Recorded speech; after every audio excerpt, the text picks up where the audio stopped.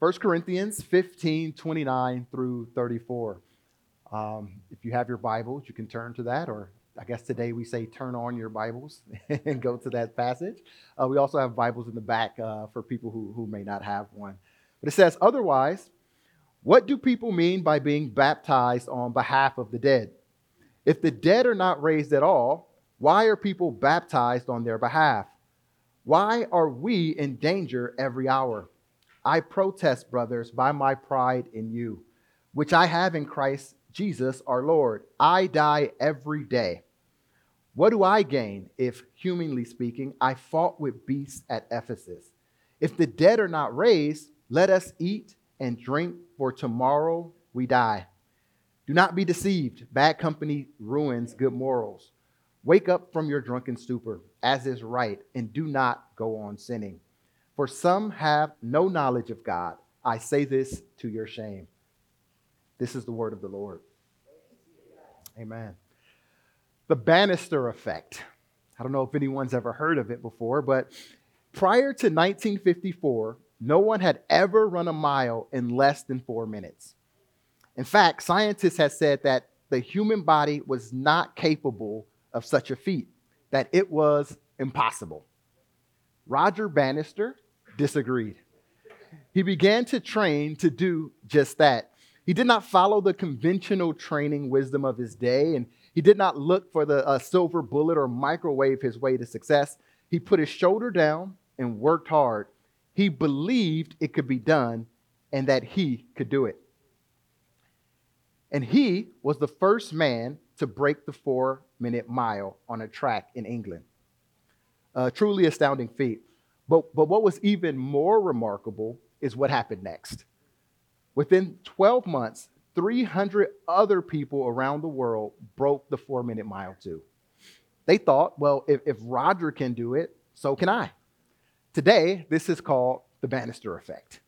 That's what it's called when someone breaks through what was previously thought to be impossible, and others are inspired by their success and follow through into new possibility.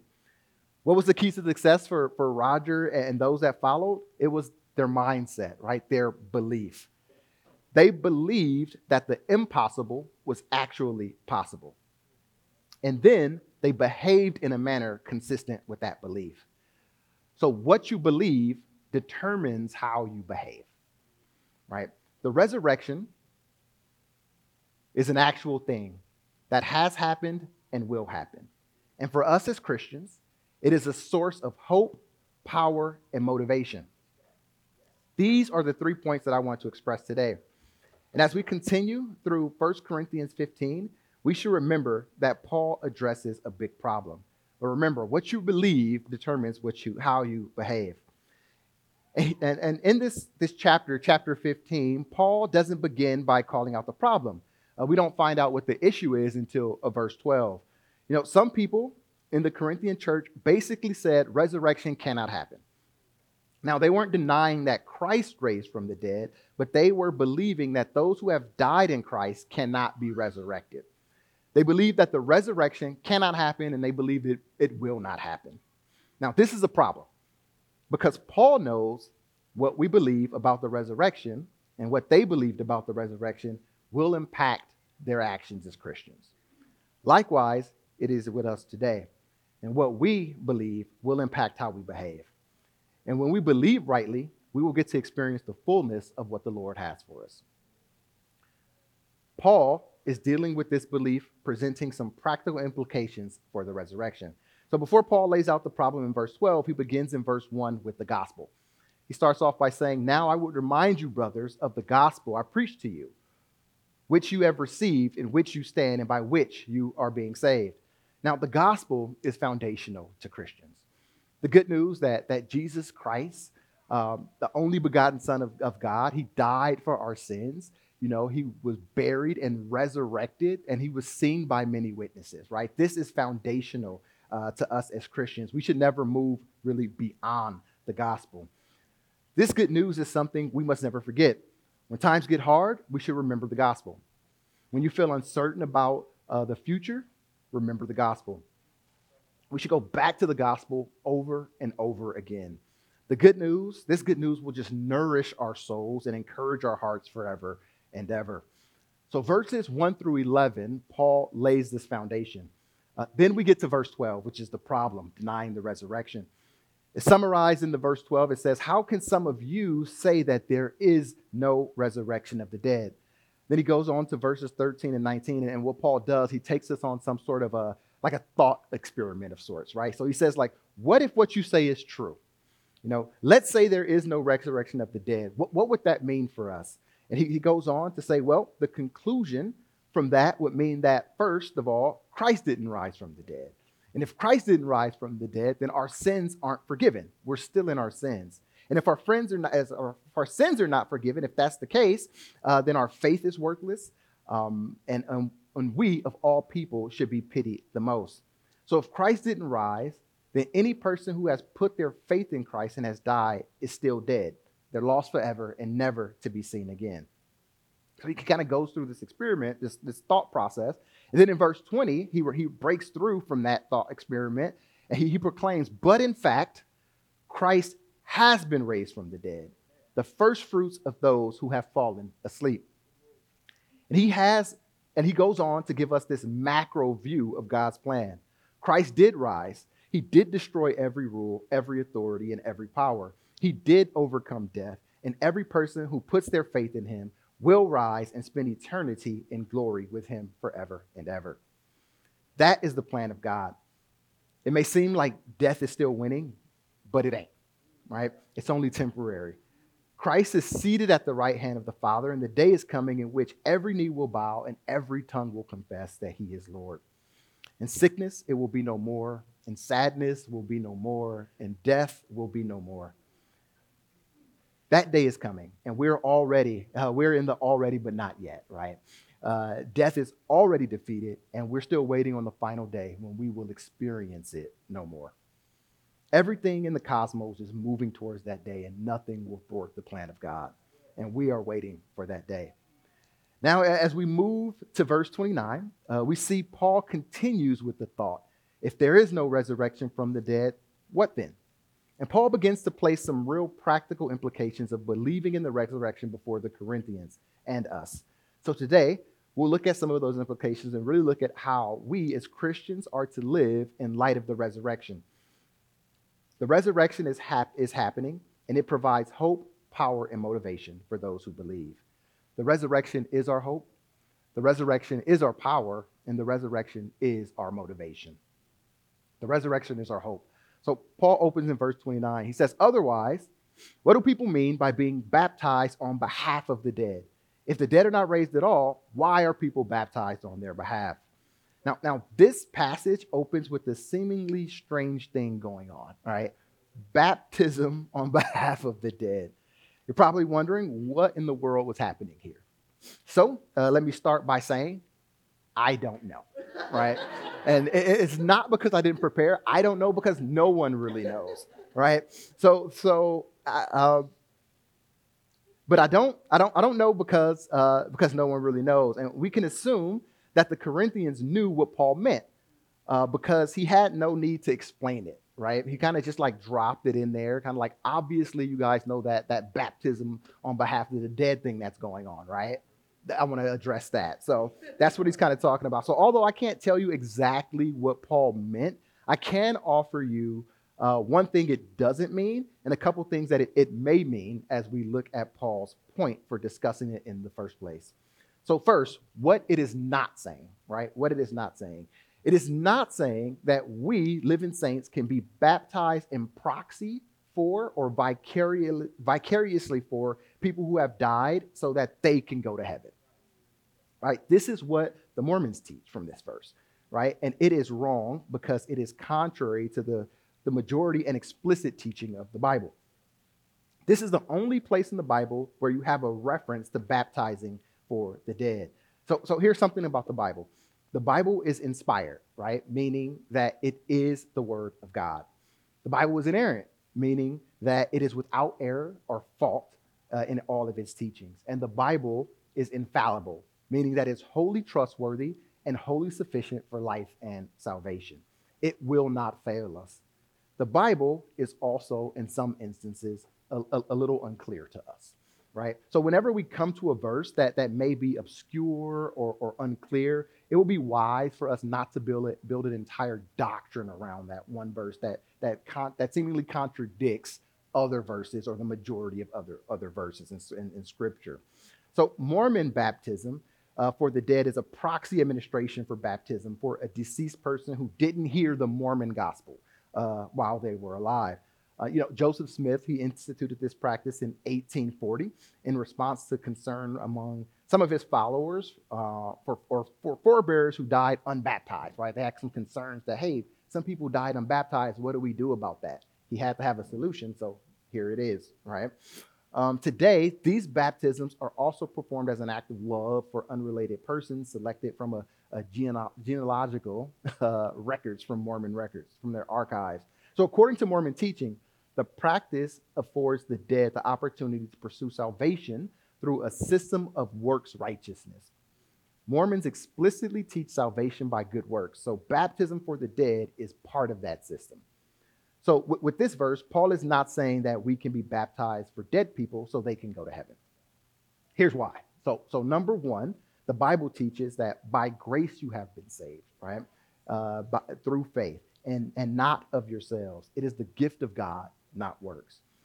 Two, the Bible teaches that baptism doesn't save us, right? Baptism is a rite or an ordinance. There are two ordinances of the church. It's baptism, and one is baptism and the other is communion. And they are symbols. They don't have an ability to save us, right? Communion cannot save you, and baptism cannot save you. It is an outward showing of an inward reality or work. So we're saved by grace, and baptism can't save us, let alone someone else for whom you would be baptized. So the Mormon practice is really anti-gospel.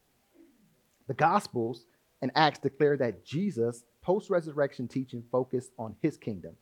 The Old Testament witnesses to him and the charge to make global disciples. If the Corinthians practiced what Mormons do, Paul couldn't have tolerated it, right? Since it's a contradiction to the gospel. So he would have explicitly been more like, hey, do not do this, right? So what is Paul saying? Well, we can't be quite sure, but some feel that Paul is basically saying that they are baptized in the place of those who are dead, in the sense that a believer lived a Christian life, died in the Lord, and an unbeliever saw them and was influenced by them, right? So a believer saw someone living a Christian life, saw them, what they did and how they lived for the gospel, and when they died, that in effect caused them to be baptized. So some people kind of take that as a view. Right now, that's a possible interpretation, because it's interesting that when Stephen was stoned in Acts, Saul was there witnessing it. Right? It seems that Stephen's death had an impact on Saul's life. So Stephen died and went to heaven, but the Lord convicted Saul because of Stephen's life, and Saul believed Jesus. He was baptized and was brought into the church. You might say, in a sense, that Saul was baptized for the dead because of Stephen's life and the way it impacted Saul. But there's another view.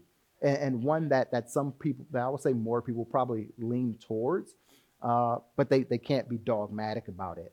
And it's that the church at Corinth was full of all kinds of foolish practices, that they were doing all kinds of like unbiblical things.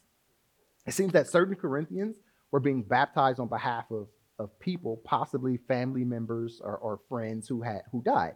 So Paul knew about this, and even if he didn't fully approve, his casual tone shows it wasn't a major error. The best guess, then, is not that they thought baptism played a role in saving the dead, which would be a major error, but that they exaggerated the value of baptism. It seems likely that the Corinthians were concerned about believers who died before they could be baptized and feared some spiritual loss as a result. This view it suits the context and really coheres with other scriptures, which show Paul as more of he's a protector of the gospel, right? He's a lion of the gospel. So anything that would have challenged the gospel itself, he would have dealt with head on. So Paul just mentions the fact that it is inconsistent to be baptized for anyone if Jesus did not raise from the dead, and our bodies will not raise from the dead. So Paul is showing them, what Paul is really showing them is that it is illogical for them to be baptized for people if the dead are not going to rise. Why would you be baptized for a dead person if there is no resurrection? He is showing them this inconsistency in their practice. So I think he's talking about the practice of some that he doesn't endorse, that he doesn't say is good or that you should do it, because nowhere in the Bible is baptism for the dead taught. He's showing them how illogical it is, right? But I think we shouldn't miss Paul's point. And Paul's point is without the resurrection, baptism is foolish. That's the major point that he's making, right? That without the resurrection, baptism is foolish. Our preaching is foolish. Our faith is foolish. Evangelism is foolish. It's all foolish without the resurrection. We're saved and we are baptized because we hope that we will be raised again one day. The act of proclaiming one's union with Christ or baptism is done in response to saving faith. The believer who puts his trust in Christ goes through immersion as the symbol of his death, burial, and resurrection in Christ. This is so synonymous with Christianity that baptism actually became a synonym for salvation. In the Great Commission, at the end of the Gospel of Matthew, our Lord says, "Go therefore and make disciples of all nations," right? Baptizing them in the name of the Father, the Son, and the Holy Spirit. Baptism was so inseparable from saving faith that it is spoken of in its place. And without the resurrection, we have no hope in baptism, right? We have no hope in rising again. There are plenty of people who came to faith in Christ by reading something written by someone who's dead, by recalling a testimony given by someone who is now dead, maybe a parent or a friend, or even by the influence of the testimony of someone dying, right? But who may be now dead. Some people are being saved and baptized, entering the family of God because of the influence of believers who are dead. That could mean a few things. That could mean, one, because of the testimony of believers who've gone before, the testimony of believers that we know who face death, and secondly, because of the promise of reunion, right? Because they could be getting baptized because of this promise of being reunited with them. The hope of the resurrection and the resurrection that follows the hope of the resurrection and reunion that follows the resurrection is a hope of salvation. Some are baptized because of the hope of the reunion with those people who are dead. Faith of the ancients, right? Let's look at the faith of the ancients. In Hebrews 11, it gives a list of a whole lot of ancients who died in Christ, right? It gives us a list. The chapter talks about Abel and Enoch and Noah and Abraham and Sarah and Isaac and Gideon and Samson, and the list goes on and on. But these are all people who by faith conquered kingdoms, was righteous, and obtained promises of God. These people are all dead. They all lived a life of faith looking for a purpose in resurrection. They were stoned and tempted and some put to death by the sword. Why did they do this? Right? Why did they do this? Some all the way into death. It's because they knew there was a better resurrection. They are the dead who give us a picture of life, of faith. If we look at Hebrews 12 and 2, I believe it says, Hebrews 12 and 2 says, looking to Jesus, the founder and perfecter of our faith, for the joy that was set before him, he endured the cross, despising the shame, and is seated at the right hand of God. How Jesus faced death is how we should face death, right? Looking for a better life, an afterlife, a resurrected life. If the dead don't rise, then what's the point of all of these testimonies? Then what is the point of the reunion promises? Reunion, right, is a strong, strong hope for salvation. And the resurrection is our hope of this salvation. So we can look even at the Old Testament and David, right? So if we put up on the screen, David, 2 Samuel 12, 22 through 23. And just a little context, it says, this is about what David's sin of adultery, right? David's sin of adultery and murder had just been exposed by the prophet Nathan. The Lord told David, because of his sin, the child that was conceived with Bathsheba will die. The child then became gravely ill. And while the child was ill, David couldn't eat or sleep in his bed. He just laid on the ground the entire time. After 7 days, the child died, and the servants were afraid to tell David because of how he was acting when the child was ill, but still alive. They thought that if they told him that the child had died, he may harm himself. So David, he heard them whispering about it, and he knew that the child had died. So he asked them, and they told him, yes, yes, the child died. David then got up, washed himself, changed his clothes, went to the worship the Lord in the Lord's house, and then he went home and ate. The servants, they were just confused and perplexed, and they asked him, like, okay, like, why? Why is this? Why'd you go and do this? And then this is David's response, starting at 22. He said, while the child was alive, I fasted and wept, for I said, who knows whether the Lord will be gracious to me that the child may live? But now he is dead. Why should I fast? Can I bring him back again? I shall go to him, but he will not return to me. Right? So it's this hope of this reunion with the child. Right? David had a hope in the resurrection. Paul says in his writings to the Thessalonians, who is our hope or joy or crown of exaltation? It is not even you in the presence of our Lord Jesus at his coming. You are our glory and joy. Right? We are all going to meet together again. This is the reunion. This is through the resurrection. Resurrection and life after death have always been the hope for people giving purpose to come to Christ. How many have come to Christ by watching someone die and seeing their faith in the face of death? So there is life after death. There is hope for reunion. So all must receive salvation and baptism. The resurrection gives us hope for salvation. The resurrection also gives us power. 1 Corinthians 15:30-32 says, why are we in danger every hour? I protest, brothers, by my pride in you, which I have in Christ Jesus our Lord. I die every day. What do I gain if, humanly speaking, I fought with beasts at Ephesus, if the dead are not raised? Let us eat and drink, for tomorrow we die. If there's no resurrection, there's no purpose for service. There is no motive for a believer's sacrificial work to the Lord. And Paul, he served in the boldest way. He identified himself as a soldier, as a warrior, as a boxer, as a wrestler, as a runner. And Paul and the other apostles basically lived their entire lives in danger. In 1 Corinthians 15:31, it says, I face death every day. Paul is telling that because of his faith. He suffers and his life is in danger every day. In Acts 19, starting about the 23rd verse, Paul was in Ephesus. Because of Paul's teaching, a considerable number of people turned from idols. Demetrius, the silversmith, he lost his business and gathered some other craftsmen, and some other craftsmen. They were all full of rage, right? If there's one thing that makes people upset is mess with their economy, right? Mess with their money. They don't have anything to say to you until you do that.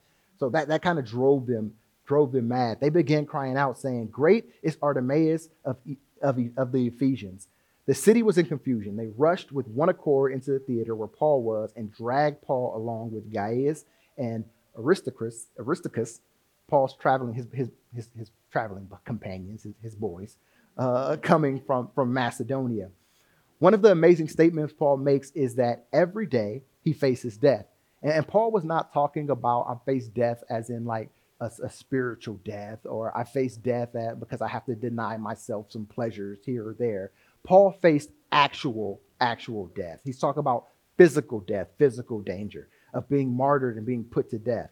But in those days, if you were a Christian, it could mean your life, right? If you get baptized, that could mean your life. And in parts of the world today, if you become a Christian and you are baptized, that could mean your life.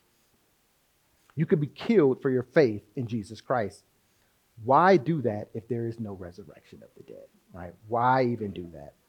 Then Paul asks this question. He says, if in the manner of men I have fought with beasts at Ephesus, what advantage is it to me? If the dead do not rise. You see the logic Paul is giving us. He is asking that if there is no God, if there is no life after death, if there is no resurrection, no eternal life, then why should I even live for the Lord, right? Why should I even live for the Lord? Why should you deal with opposition? He calls it fighting with beasts at Ephesus, right? This fighting with beasts at Ephesus was Paul fighting lions. Well, there is no reference in the book of Acts of Paul being thrown to the beast. So in the Roman Empire, probably are familiar, At times, they would take people into the arenas and pretty much throw them to wild animals, right? To lions, right? And if you were a Roman citizen, more than likely you would not face a death like that. So part of it is that Paul, because he was a Roman citizen, he wouldn't be thrown in the arena. So it's possible he's speaking metaphorically, and he's referring back to when he was at that time being opposed by the silversmith during that riot. So when he was in Ephesus and when he was preaching, Paul was taken and he was beaten and he faced a lot of opposition. So Paul was saying he fought with these beasts or these evil men who opposed him. So Paul suffered and he went through great difficulties. He went through more than what we would call hardships. But the point is the question at the end of verse 32, where he says, what advantage is it to Paul if the dead do not rise? And if that is true, this is how we should live, right? Let us eat, drink, and be merry. For tomorrow we die. This is what is known as hedonism, right? So what Paul is saying is if there is no resurrection, if there is no life after death, we should just enjoy life as it is now, right? Hedonism. It's the theory or belief that pleasure is the highest good and proper aim for human life. If God isn't real and Jesus didn't die for our sins and there is no hope beyond the grave, if Christianity isn't true, you might as well go get drunk, live it up. A few years ago, everybody was saying YOLO. Probably a little bit more than a few years ago, right? You only live once. Time moves fast. That's what Paul is saying in this verse, right? That's what this verse is saying. And don't take it out of context because Paul isn't saying go live it up, but he's saying if the resurrection didn't happen, that's what you might as well do. That's what Paul said. Let's enjoy life. Let's eat and drink. So if the resurrection isn't happening, then we should eat and drink for tomorrow we die. I wonder, as you look at the culture around us, why people are so into food and drink and clothes. It's because it's all they have, right? It's all they have. They don't have hope beyond the grave. It always has to be a new party. It's always got to be the next invention in automobiles, a bigger house, all these things that they get to just fill their lives because here is all that they have. But we as Christians, we have hope, right? This life is just a robing room for eternity. We're just being prepped for eternal life. This is just a speck compared to the everlasting joy that we'll have with the Lord. Jesus told this parable of a foolish farmer who had a great crop, right? He didn't know what to do with all the produce that his crop produced. So he said, well, what I'll do is I'll just build bigger barns, right? I don't have enough room to store the things that I have. So I'll build bigger barns, he said. He said, take ease, eat, drink, and be merry. When he realized that he should just enjoy life, this is what it's also is reflected in Ecclesiastics, right? In life, in a life without God, you might as well enjoy yourself. Just live the pleasures. But notice what Paul says. It's not in our passage here, but what Paul says in 1 Corinthians 15 and 58, which is, and this is the conclusion of this whole chapter, right? And what Paul says, it says, therefore, my beloved brethren, be steadfast, immovable, always abounding in the work of the Lord, knowing that your labor is not in vain in the Lord. All right, your labor is not in vain in the Lord. There's a worldly standpoint, right, of I need to do all that I can here and attain all that I can in the comforts of life. And as a contrast, I kind of looked at Steve Jobs, right? I don't know if anybody's ever saw his last words thing. I'm not exactly sure if it's true, if it's accurate, but what is being reflected, I think, is what's reflected by a lot of people that's in his situation, right? I think that's what it is. And it says that I reached the pinnacle. This is supposedly a quote from Steve Jobs. He says, I reached the pinnacle of success in the business world. In others' eyes, my life is the epitome of success. However, aside from work, I have little joy. In the end, my wealth is only a fact of life that I am accustomed to. At this moment, lying on my bed and recalling my life, I realized that all the recognition and wealth that I took so much pride in have paled and become meaningless in the face of my death. Right? That is the thought of most people in the world. They chase and chase and chase and acquire only to find out it is worthless.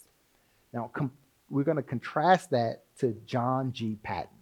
John G. Patton was a evangelist who, with his wife, they went out and they shared the gospel with islanders, with some people on an island that were cannibals, right? That were cannibals. It says John G. Patton and his wife set sail to the islands in 1858, but this decision didn't come without criticism, right? On one account, before leaving, a respected elder chided the couple. It says that you will be eaten by cannibals, to which Patton responded, Mr. Dixon, you are advanced in years now, and your own prospect is soon to be laid in the grave, there to be eaten by worms. I confess to you that if I can but live and die serving and honoring the Lord Jesus, it will make no difference to me whether I'm eaten by cannibals or by worms, right? The resurrection gives us power to do things like that. When you believe rightly in the resurrection, then you have the power to go to dangerous places to share the gospel. You have the power to use the things that you have here on this earth to share the gospel. Patton, he didn't play. He was a courageous man who understood how to do missions when dying is gain. Right? God is sovereign, and Patton knew it. He endured one threat after another and put it all on the line for the glory of Christ. So do you believe what Paul said, right? If you believe that, then how do you live? Do you truly believe that there is a hope beyond the grave? Do you believe that this life is but a vapor of smoke compared to eternal life? Do you believe in eternal rewards?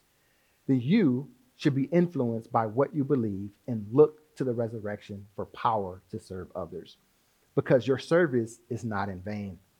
Unlike the worldly view, who spends their entire life building an empire, experiencing any pleasure known to man, all to find it was meaningless in the end, we can do seemingly, unlike them, right? We as Christians can do seemingly mundane things with full confidence that it is not in vain, right? Whether it's putting up an easy up, or setting up coffee and set up and tear down, or serving in kids, or holding babies and things of that sort, or traveling to a cannibalistic island, right, to share the gospel of Jesus. It's not done in vain, and the resurrection gives us power to do it.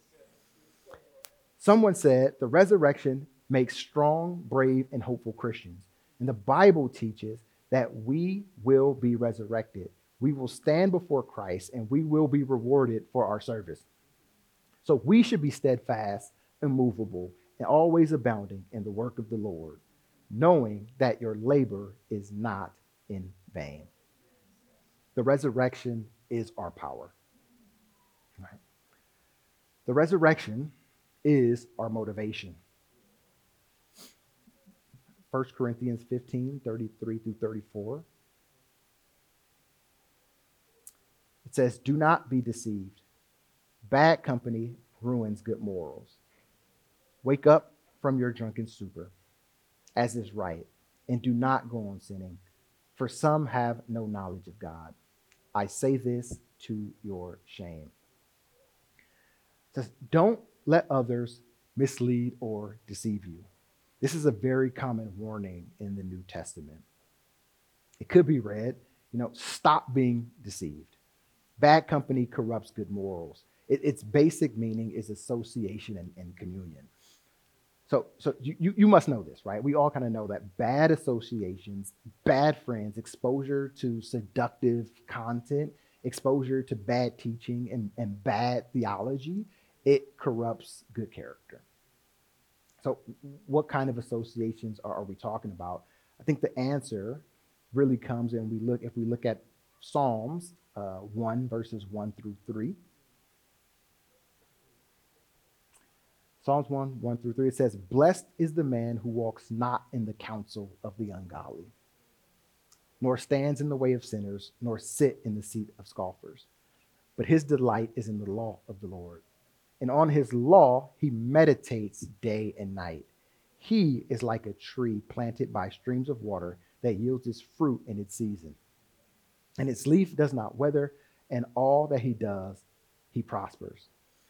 In this verse, it says, notice the progression that's being made, right? It goes from walking to standing to sitting in the counsel of the wicked, right? From walking to standing to sitting in the counsel of the wicked.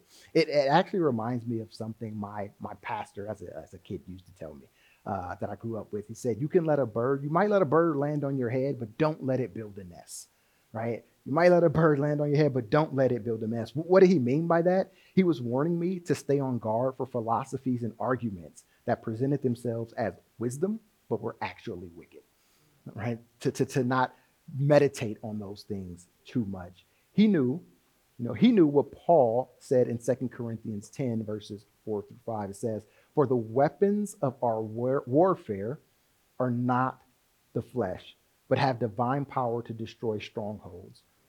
We destroy arguments and every lofty opinion raised against the knowledge of God and take every thought captive to obey Christ, right? Bad doctrine, bad perceptions, and bad counsel corrupt good morals. The purpose, the hope of the resurrection, the reunion with Christ is a purifying hope. 1 Corinthians 15 and 34 said, come back to your senses as you ought and stop sinning, right? For there are some who are ignorant of God, and I say this to your shame. If you're following these people who are completely ignorant of God and you're allowing their bad theology, stop, right? Stop. The wrong doctrine produces evil behavior. If we deny the doctrine of the resurrection in verses 30 through 34, we lose the motivation to live holy. We lose the motivation to live godly lives.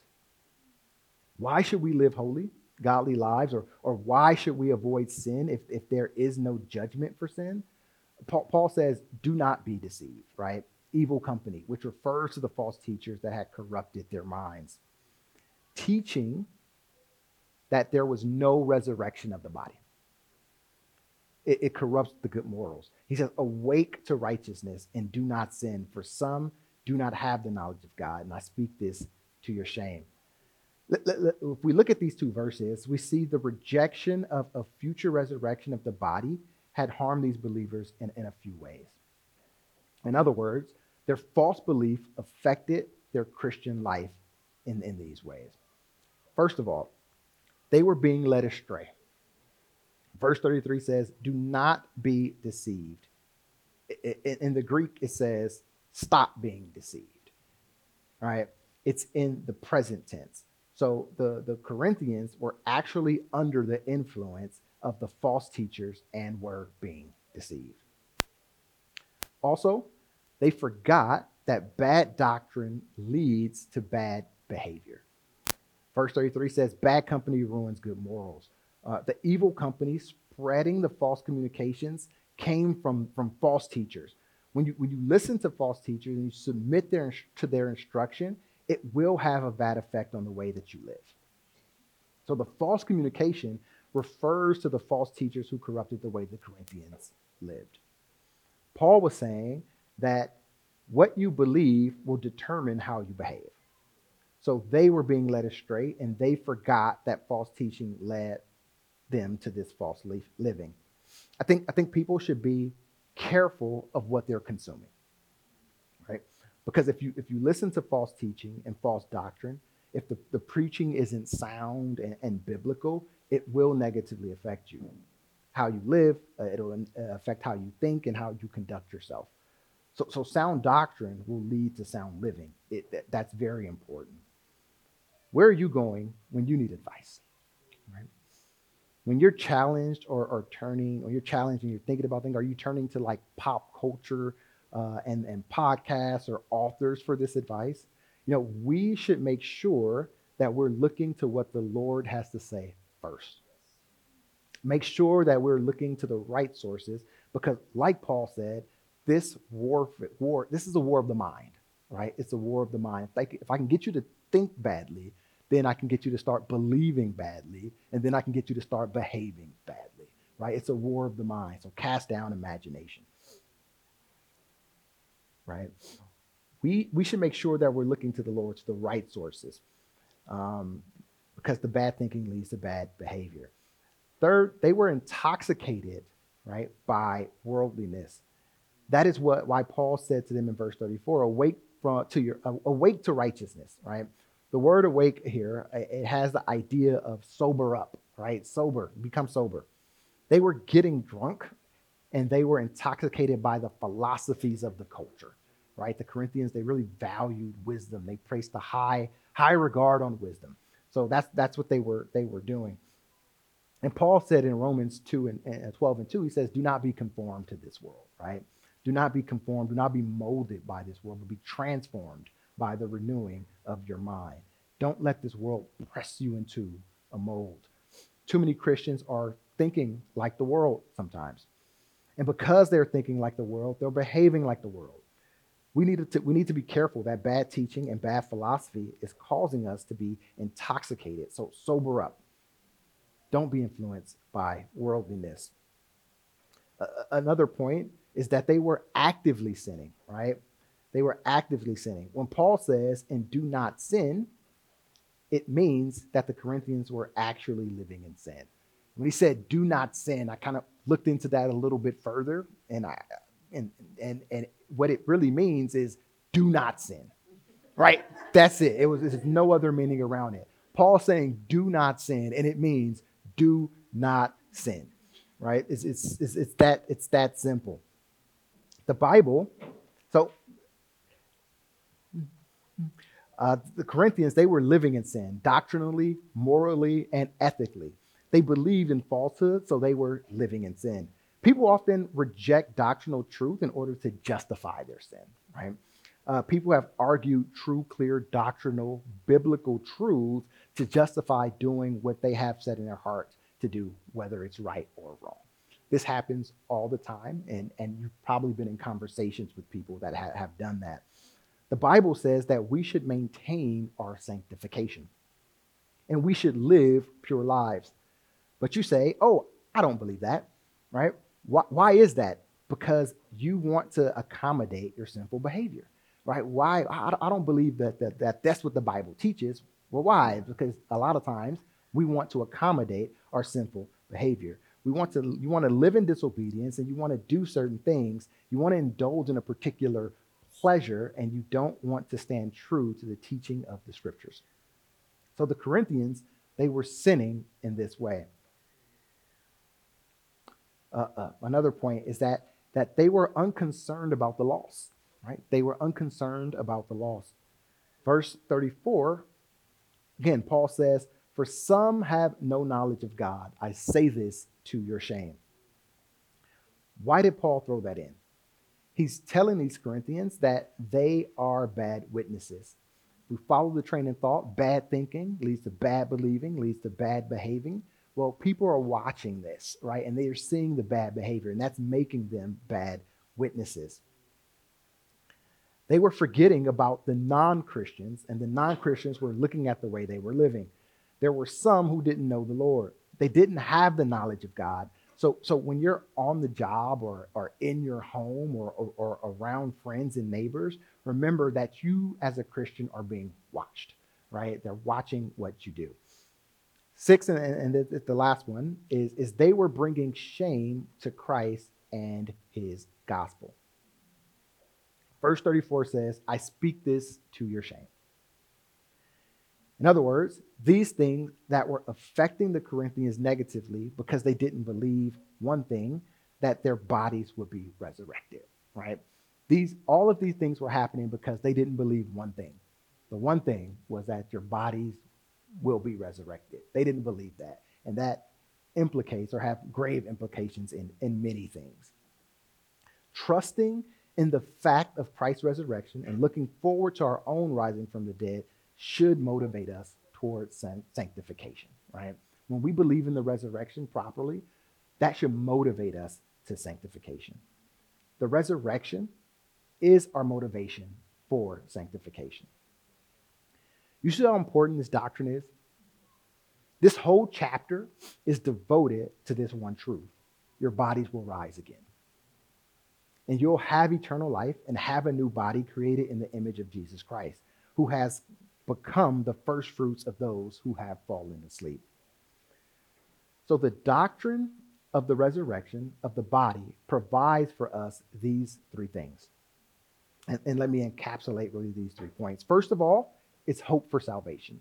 The resurrection provides hope for salvation. Because Christ rose from the dead, there is salvation. We should preach the gospel and baptize people in the name of the Father, the Son, and the Holy Spirit. We should be evangelistic because there is life beyond the grave. Second, power for service, right? The resurrection is our power for service. What else should we do with our lives? Just eat, drink, and be merry? Now, that's not to say that Christians should not eat, drink, and have enjoyment in life, right? And find enjoyment in life. But we shouldn't build our homes there, right? We should seek first the kingdom of God and his righteousness, right? And put things in their proper place. And we'll know that he'll care for us. So our service needs to be to the Lord. If you believe in the resurrection of the body, it should affect how you live. It should affect how you spend your time. It should affect how you use your resources. It should affect everything. And you should have a devoted and eternal, a life that's eternally devoted to God. Thirdly, our motivation of the resurrection is motivation for sanctification.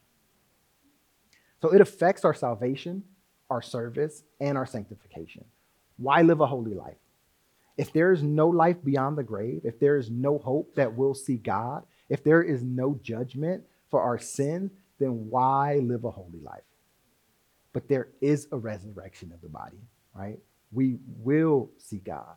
We will stand before him and give an account for our lives. So we want to live a holy and godly lives.